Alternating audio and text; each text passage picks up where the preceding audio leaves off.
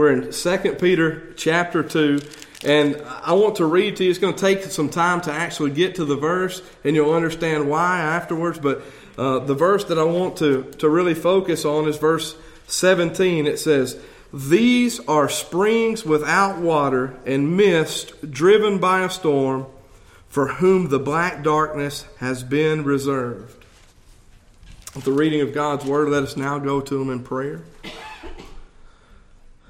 Our wonderful and gracious Heavenly Father, the God of Israel, the true God of the Bible, Lord, we're very pleased to come before you this morning. Lord, I ask that everyone here be given a heart of joy, that we can come before you, Lord, and read your word and learn and begin to know each day anew who you are and what you have done for us in your Son, Jesus Christ. Lord, we ask that this morning you would give us hearts to worship you truly in spirit and in truth. Lord, that you would receive this worship, that you would be glorified, that your Son be exalted. And Lord, whatever the enemy or the flesh may have that would come against us, Lord, and cause us not to be able to worship, Lord, we just ask that you would remove that. For the sake of your kingdom and for the sake of the exaltation of your Son, Lord, please remove all sin and malice and deceit. Lord, please remove from our hearts that which is not proper and appropriate for those who claim to be yours. Lord, we ask for your favor. We ask for your wisdom this morning as we look over your word. Lord, and we trust, because you are the true God, that your word will speak to our spirits and that our hearts and minds may be renewed so that we may receive and see the glory which is Jesus Christ. It's in his name that we pray. Amen. Amen.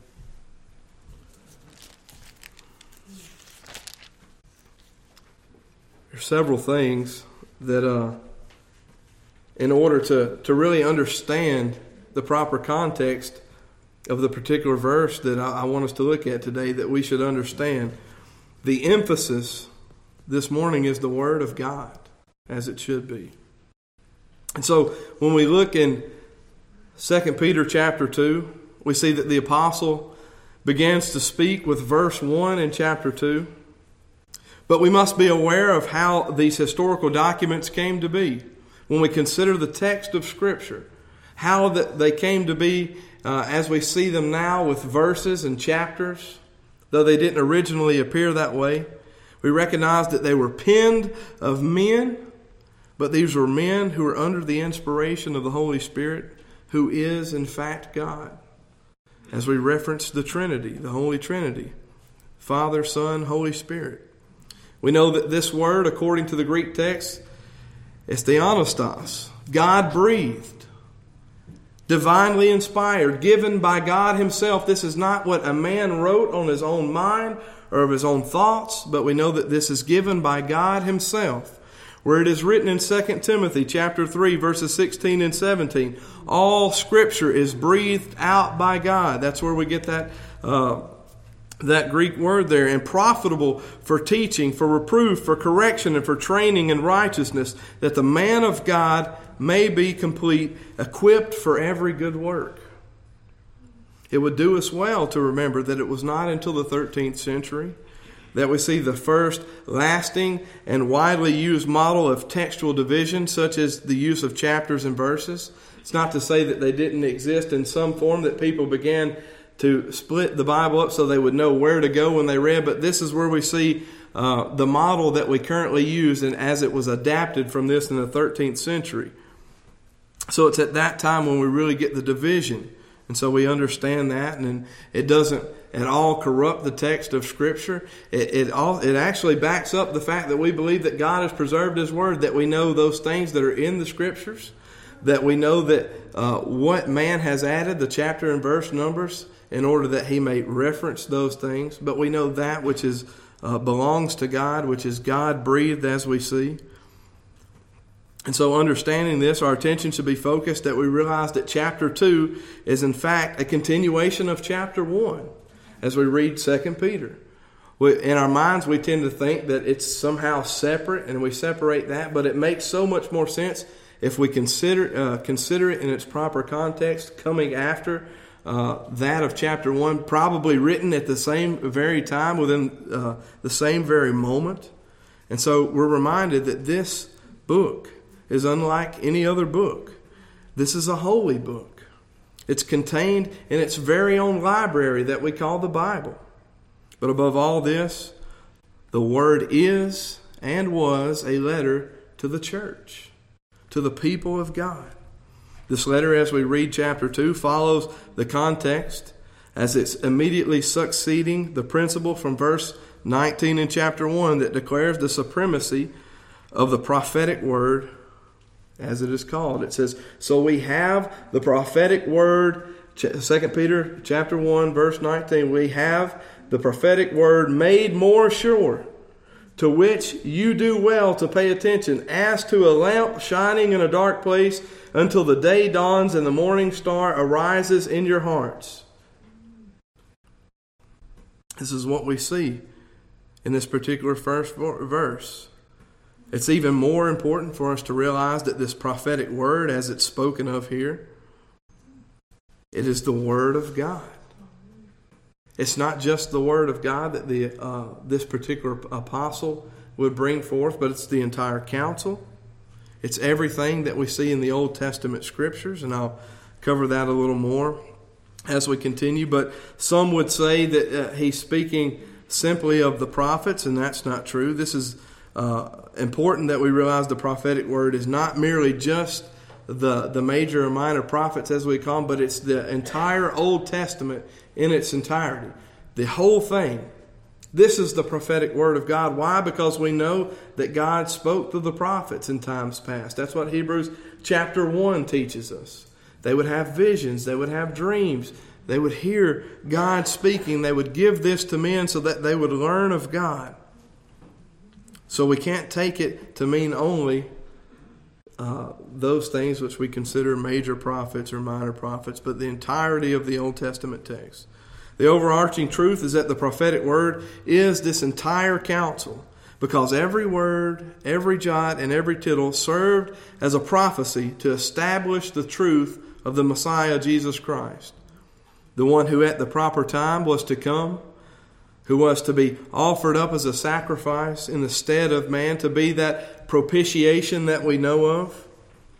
And then with a later statement of John, to understand that who this prophetic word is, what this prophetic word is. John 5:39 says, in the Scriptures, you search the Scriptures, for you think that in them you have eternal life, but they are they that testify of me. There it is, Jesus Christ directing the people who would read to the Scriptures for no other reason than they point to Him, and He is representative of God because He is both man and God. Truly man, truly God. John 5:39 is an affirmation of what's being spoken here in verse 19 in 2 Peter chapter 1. The prophetic word more fully confirmed, or yours may say, more sure. All of these Holy Scriptures tell of Jesus Christ. If we read the Scripture in any other way, to see any other thing, then we failed to understand the Scriptures for their true intent and purpose. They're really useless apart from Christ. These Scriptures tell of Jesus, they tell of His majesty, they tell of His glory, they tell certainly of His divinity, and they tell of His exclusiveness for salvation of mankind. Peter says that this Word of God is to be regarded as more significant, more powerful, more authoritative, more full and thorough than either his own account or the account of the apostles alone, as they experienced many things alongside Christ in His ministry. He says, this prophetic word made more sure. Made more sure than what? He's talking about that which was in the previous verses. From 17 to 18. For when he received honor and glory from God the Father, such an utterance as this was made to him by the majestic glory, "This is my beloved Son, with whom I am well pleased." And we ourselves heard this utterance made from heaven when we were with him on the holy mountain. But as soon as he said, "We heard it, this is our testimony, we heard this," he goes and says, "But this is a prophetic word made more sure." The entire counsel of God. Not to rest on what one man has seen or what one man has heard, but what the entirety of God and all of his people have said from this point, from creation forward. All of what we consider closed canon Scripture. The inference that Peter is making is that the Word of God should be viewed as the supreme authority over any other work, over any other testimony, over any other idea that a man would place concerning Christ. Now, when we talk about this, we realize this is a big issue in quote-unquote churches today. There seems to be a great struggle to place a greater significance over the experience, a greater emphasis over the feeling or on the feelings that some have, rather than to rightly rank Scripture as the only and final conclusive authority. So many churches raised up based on what one man feels, one man's vision, what one man supposedly heard from God. But the apostle here is telling us that we have a prophetic word made more sure. More sure than any experience. Anything that we've ever claimed to have heard or have felt on our own. The modern professing church, sadly, appears to openly set Scripture aside in order to give place to emotion, as if it would overrule what God has already said. So we should look at these Scriptures today, understanding that the Word is our final and greatest authority. It's our only authority. Therefore, if we're not careful, we will fall in this same manner. That's what brings us to the text of chapter 2 this morning. That we would see these things and see where Peter is coming from as he writes about destructive doctrine. The emphasis is the Word of God, a strong warning for the church to be on the lookout for destructive doctrine. A glorious warning to the church. We think, really, it's bad. Oh, we better look out. Something bad's going to happen. But what we know is it will happen. But God has prepared us. That we can read this text and be aware. And see what comes with it. The destruction. The anguish. The problems that will come up. In 1 Peter chapter 1, verses 22 and 24, it says, "Having purified your souls by your obedience to the truth. For we know that the Word is the truth. For a sincere brotherly love, love one another earnestly from a pure heart, since you have been born again, not of perishable seed, but of imperishable, through the living and abiding Word of God. For all flesh is like grass, and all its glory like the flower of grass. The grass withers and the flower fades." There is that living and abiding Word of God that is a seed that will bring forth fruit. The Bible says the Word doesn't return void. Why does the Word not return void? It's because the Word is Jesus Christ Himself. To say that the Word could go forth and not bring forth fruit is like saying that Jesus Christ is useless. Who would say that? Certainly none of us here. As we see in 1 Peter, verse 23, this truth, this Word, it says, "Since you've been born again, not of perishable seed, but of imperishable, through the living and abiding Word of God." We see that this Word is one that is living. It's a Word that is abiding. And then, of course, as we work to John chapter 1, probably the easiest, most world-renowned support for this, that we know in the beginning was the Word, and the Word was with God, and the Word was God. We have that surety. There's what the apostle is speaking of. The Word was God and still is God and will remain to be God forever and ever into eternity. Typically, the use of the word, as we see it here, would denote or imply some type of worldly wisdom. That's why the apostle uses it. He uses it because people think of words and the word as a worldly wisdom, as something of understanding, some type of fleshly reasoning by which we would come to grasp an idea or a principle. So he refers to it as the Word, this understanding. But then he goes further because we know that he describes the understanding as not literally something that you can't grasp, some intangible writing, but he also likens it and says that it is Christ. So there's that living Word, that abiding Word. The Apostle John's use of this word was in no uncertain terms to express this wisdom and this truth that even the unbeliever thought of words that they could convey truth. But in no uncertain terms, he expresses also the surety of the Word of God, which brought into existence everything that was created by its very nature. John describes this Word as the intent, person, the being, the divine Jesus Christ.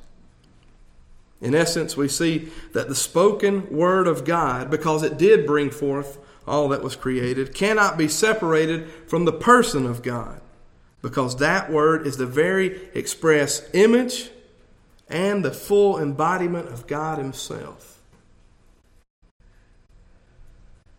All of the attributes of God described, contained within this Word, the triune God existing in three persons, shown to all of creation through His Word, through His creation. Therefore, as the Apostle John bridges the earthly definition of Word and the divine definition of the word Word, whom is Jesus, we in fact do have a Word which is now tangible, which is alive, and which is an abiding in God, because Jesus Christ is God Himself.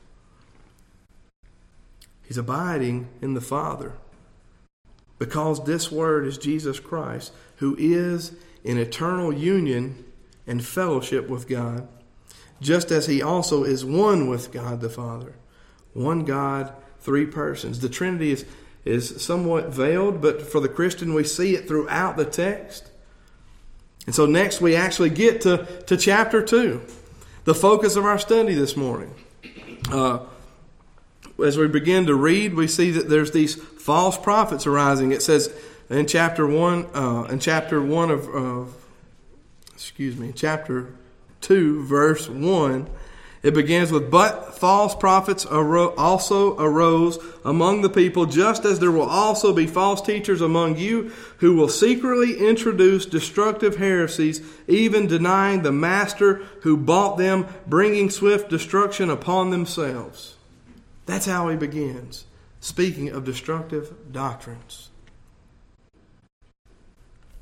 I believe that this very first verse begins to outline the dangers within the church. The sad news is that the church today is not truly only the church. There's some goats mixed in. There's some wolves mixed in. It's very interesting that the apostle would write these things so that the church would remain vigilant. Here we have a warning of how dangerous and detrimental doctrine, and more importantly, false doctrine, is to our spiritual well-being. But first, notice this. The first half of the verse declares, "But false prophets also arose among the people." This is interesting because the first half of the sentence describes that word which was given in the Old Testament. That this quote-unquote word, as we see, was given by God through the prophets. Remember Hebrews chapter 1, verse 1. This word was given through God by the prophets. As men looked to the prophets for wisdom and counsel from God, we see that those who were false rose up among them. It was necessary that they still search the Scriptures and see if these things are true. even in the Old Testament, you would want to search, you would want to know for sure if what you were being taught is true. And certainly we're dealing with that in this time of a prophetic ministry where God speaks through the prophets. These men were looking to them. Now in the second half of the sentence, we have a similarity, yet with a bit of contrast. The second portion of the verse says, just as there will also be false teachers among you. So what we have here is a description, pre-incarnate Christ, where the Word of God is actively and deceptively altered and twisted in order to cause destruction by false prophets. Now, this Word would have come from these prophets, or in this case, false prophets, because they knew that God would speak only through prophets. So they had to disguise themselves and proclaim to be a prophet, though they would lie and twist the Word. Likewise, in this present age, we know that God no longer speaks through prophets. It says that, Hebrews chapter 1 again, verse 1, as you begin those first 3 or 4 verses there. And it goes to describe that He used to speak through the prophets, has in these last days spoken to us through His Son. That Son who the first verse here, as we look in Peter chapter 1, verse 19, in the second epistle of Peter, the second letter, we see, which is the living and abiding Word, that Jesus Christ. That's how He speaks now. Spoke through the prophets in this time, spoke through the Word, His Son, Jesus Christ, in the second time. So we have not only a warning here, but what we also have is something for us to see and to observe, that there is no prophet in this day. Why? Because He said, used to, there was a prophet, and there would be false prophets arise among the people and deceive. And He says, likewise, now you'll be deceived by teachers. Why? Because there is no prophet. There are only teachers. There are only elders, overseers. These are the men who are qualified. In this present time, God speaks through His Word, declared through His Son, Jesus Christ, spoken through the preacher, the teacher, the elder, the overseer, the bishop, if you will. Those qualifications are listed in 1 Timothy chapter 3. Therefore, during this particular age, there is no prophet, because God says there is none. Period. You want to stay away from deceptive and destructive doctrine? Don't look to anyone who calls themselves an apostle or a prophet. That's the first key. Because false prophets arose in the previous time period. Now we have to look for false teachers. So we know if they're calling themselves a prophet, we can't even give them any credit. Might as well not even look to them. Don't consider that church. Now we must be aware of teachers and watch for teachers who would bring these deceptive doctrines. Therefore, we understand that these heresies deny the very Christ that they claim to believe in. False teachers, false prophets. They deny the power of Christ alone to purchase wicked sinners. They outright deny the redemption of the purchase of His blood, therefore denying Christ as Lord, as Master, as man, and as God. Then we have verse 2. Many will follow their sensuality, and because of them the way of the truth will be malaligned, and in their greed they will exploit you with false words. He goes on to say they'll follow sensuality, and the truth will be maligned. This means that these false teachers were just like the false prophets. They were not following God, but rather they were following foolish flesh. How often do we follow foolish flesh? We're all guilty. We're all guilty. Praise the Lord if He would keep us from doing it on the regular basis. And He does, because He preserves us. He causes us to stand upright. They would follow their flesh because the flesh appeals to the mere mortal man.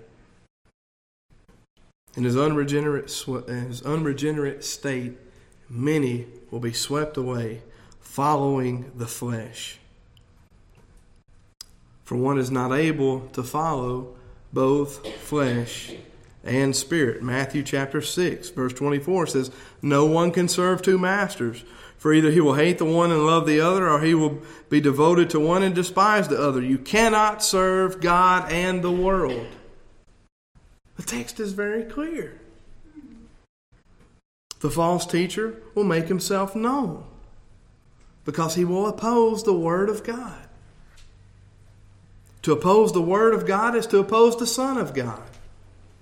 So throughout the epistle, Peter goes on to say, that the false teacher will be justly punished according to their deeds. Yet at the same very time, God is still able and willing to rescue sinners. Those who belong to Christ. Those who come to Christ because the Father has given them unto Christ. He's able, He's willing. So we find that the depravity of these men is revealed in the instability of their souls, in the hardness of their hearts, and the pleasure that they take in wickedness towards God. So now we come to the focus of the text this morning, verse 17. It says that these are springs without water and mist driven by a storm, for whom the black darkness has been reserved. Now, there's a lot to be said in that particular passage. I want to focus on the first half of that verse. These are springs without water. I want to look more deeply into false teachers and the deception that they bring to their own hearts. The reason that we should look at this is because this letter was written not so that false teachers may know that they're false teachers. I mean, what do they care? They know. This can't be for false teachers. This can't be for false prophets. This is for you. This is for the brethren. This is for the church. This is written so that we may know. So I want to take a look. The reason that we look at this is so that we may examine ourselves, so that we would be able, by the Word of God, to see, according to the Scriptures, if we truly are teaching and proclaiming and professing Christ, to see what kind of springs we are. It's great. There is that immediate context that says, hey, read this so that we know what a false teacher looks like, but at the same time it causes us to examine ourselves. Not many people will preach that from this particular passage. We want to look at everyone else. That's the problem with the flesh. I do it. You guys have all done it. We want to look at that and say, we're looking out for someone else when we need to be looking out for ourselves. To see if we truly believe this word above all else. We need to see this so that we may stand watch before the church, before the bride of Christ, in order to protect her and see that she is ever looking towards her bridegroom. And if we're doing that for the church, that this passage most certainly in its immediate context is telling us to do, so that the church is aware, then at the same time we're also being aware for our own selves, to see that we're looking to Christ, so to see that we're the proper type of spring, the spring that is in direct opposition to those of the false teachers.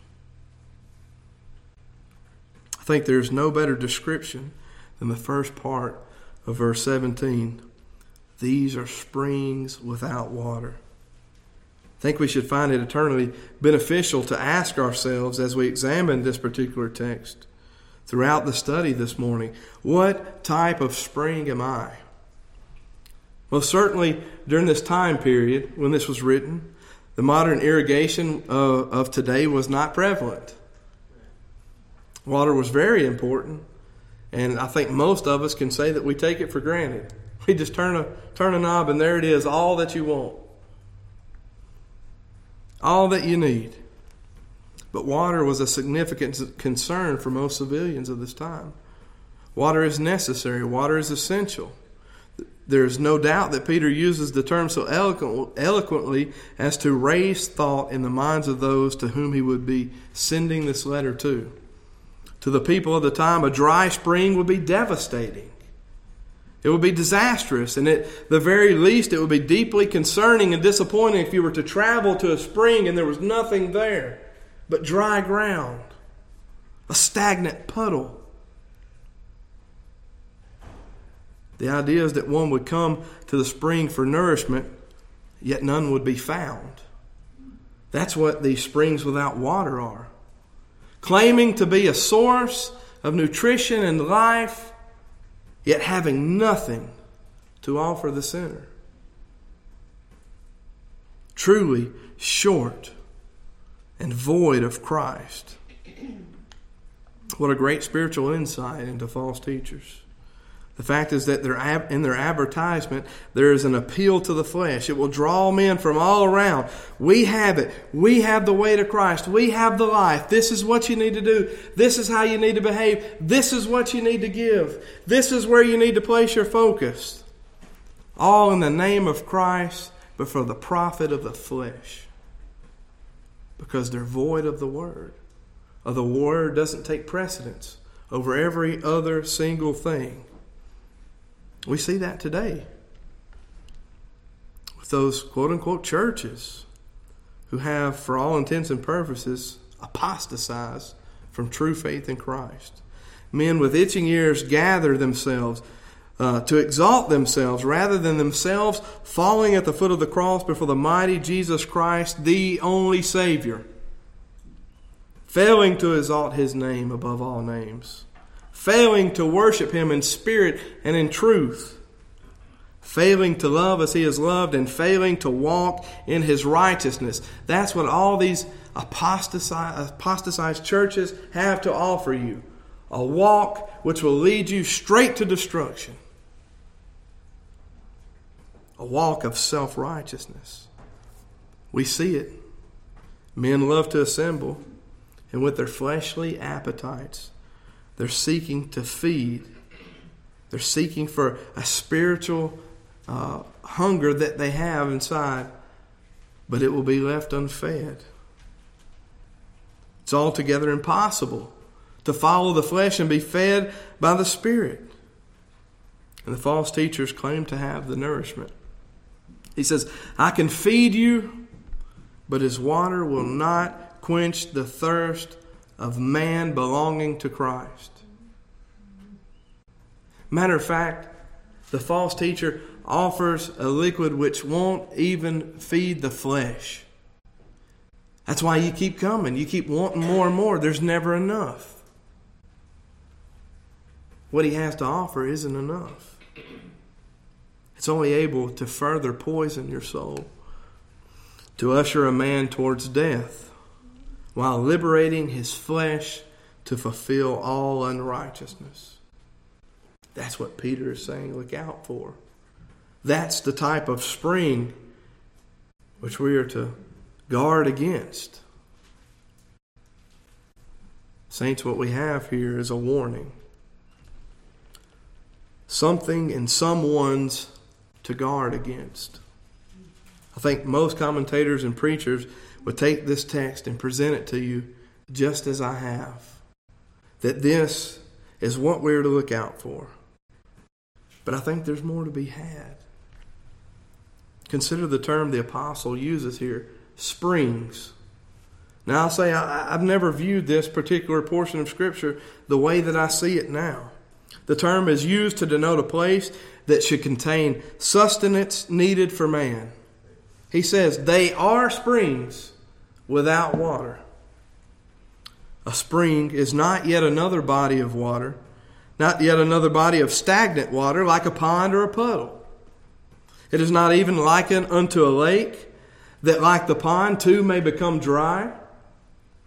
The spring is a place where the source can be found flowing. Only the false teacher is a spring who has no flow. He has no bounty, no life to offer. The spring is actually a wolf in sheep's clothing, a great deception, an eternal letdown, if you will, a mighty disappointment in the day of the great judgment. I believe in the infinite wisdom of God. And in that infinite wisdom, I believe that He would cause the apostle to call even the false teachers springs. Think about that. Why would He call them springs? You might say, why? Well, what's important about that? Because really what we need to know is they're without water. It's not so. There's a deeper look into this passage, and I'm pleased that the Lord would reveal it to me. It's important because the term describes the created purpose of every man. Every man is called to be a spring. Some are without water. Every man called to be a spring. For you and I, the greatest truth of 2 Peter chapter 2 is to be understood in the light of the term springs. Man was created to be a spring that flows forth with the living water which is Christ. Christ in and Christ out. That's what we're called to be. Christ in and Christ out. Jesus Christ through and through. That's the spring we're called to be. These false teachers, they're springs too. But they don't work. They have no life. They have no sustenance. We're to be a spring with that living water, covered by His blood and filled with His Spirit. Brothers and sisters, I submit to you that we're called to be springs with water. Any other spring is a deceptive spring. The water is not only to nourish the spiritual man, but it is the spring that yields its fruit to wash away that which is unprofitable. Like what we see in Ephesians 5:26. So we must ask ourselves, does my spring yield its fruit? Am I spiritually dry and bankrupt? Are we washing with the water of the Word? Do we have any water to wash with? The answer lies in one place. With one man who is both God and man. It lies in the heavenly places on the right hand of the throne of God, and it lies with Jesus Himself. He promised in John 7:37 through 39, Now on the last day, the great day of the feast, Jesus stood up and cried, saying, If anyone is thirsty, let him come to me and drink. He who believes in me, as the Scripture said, from his innermost being will flow rivers of living water.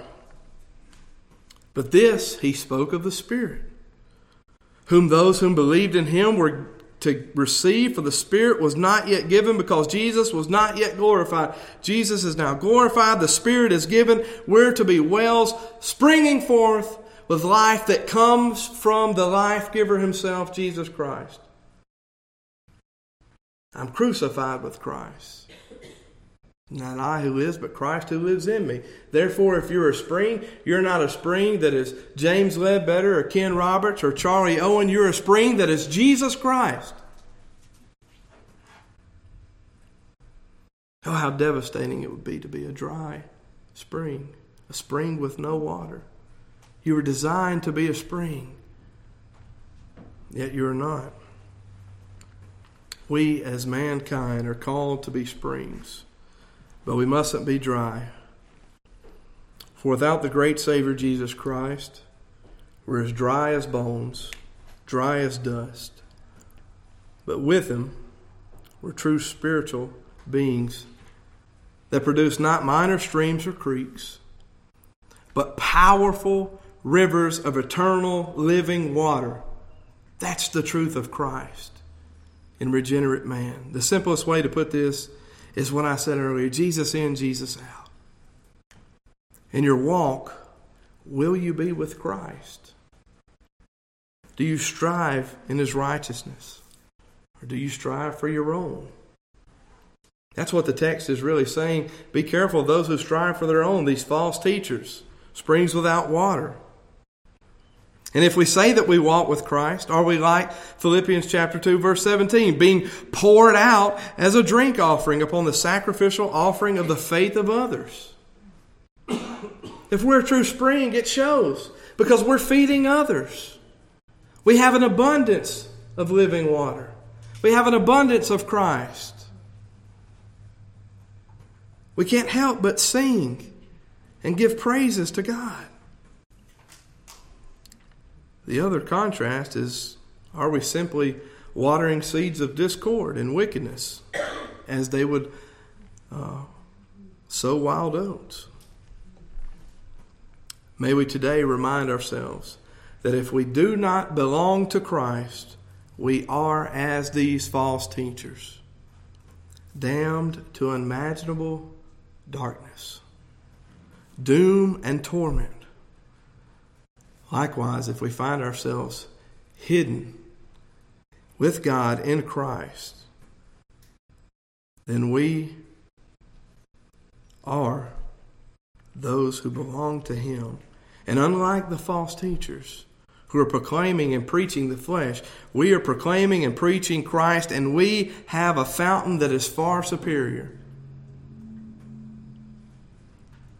That true fountain is Jesus Christ.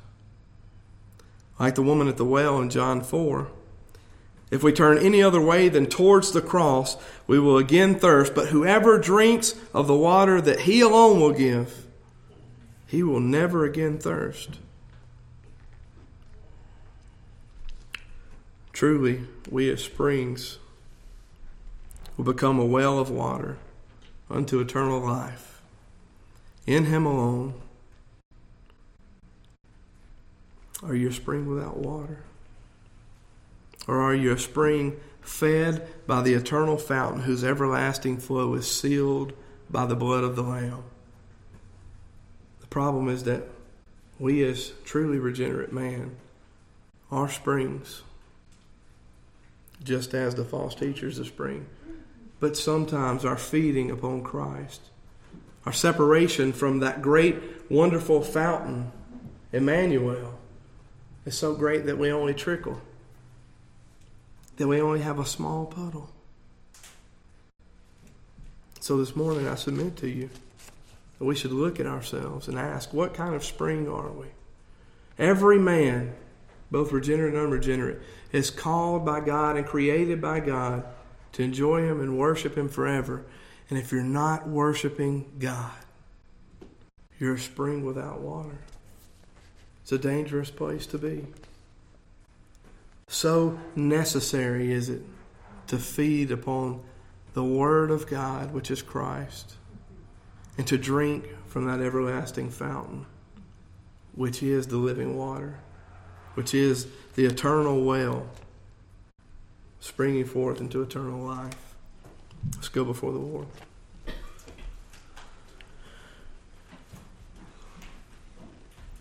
God, as we begin to fellowship together soon after, Lord, I pray that we reflect as we eat a meal and as we drink from these cups, Lord, that we're reminded these things are so temporal. They truly do not quench our thirst or our hunger, God, because we will come again. There's a great truth also in that, God. That as we hunger and thirst in these physical bodies for this physical food and drink, Lord, we leave and come back and eat again, and we leave and come back and eat again. But God, we praise You, for You are the eternal water. You are the living water. You are the eternal food. You are the bread of life. And Lord, when we come to Your table, because of Your great mercy and kindness and Your irresistible grace, we come and cannot leave, God. Sometimes we don't feed.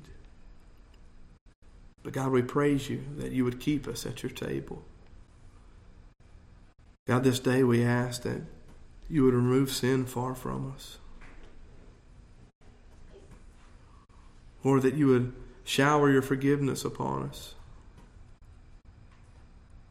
Lord, we're sinful man. There is no beauty in wickedness, but there's beauty that shines through sin, and it's Your grace, God. Make us a gracious people as You've been gracious, or make us forgiving as You've been forgiving. Lord, Make us thirst only for your Son, Jesus Christ. It's in His name that we pray. Amen.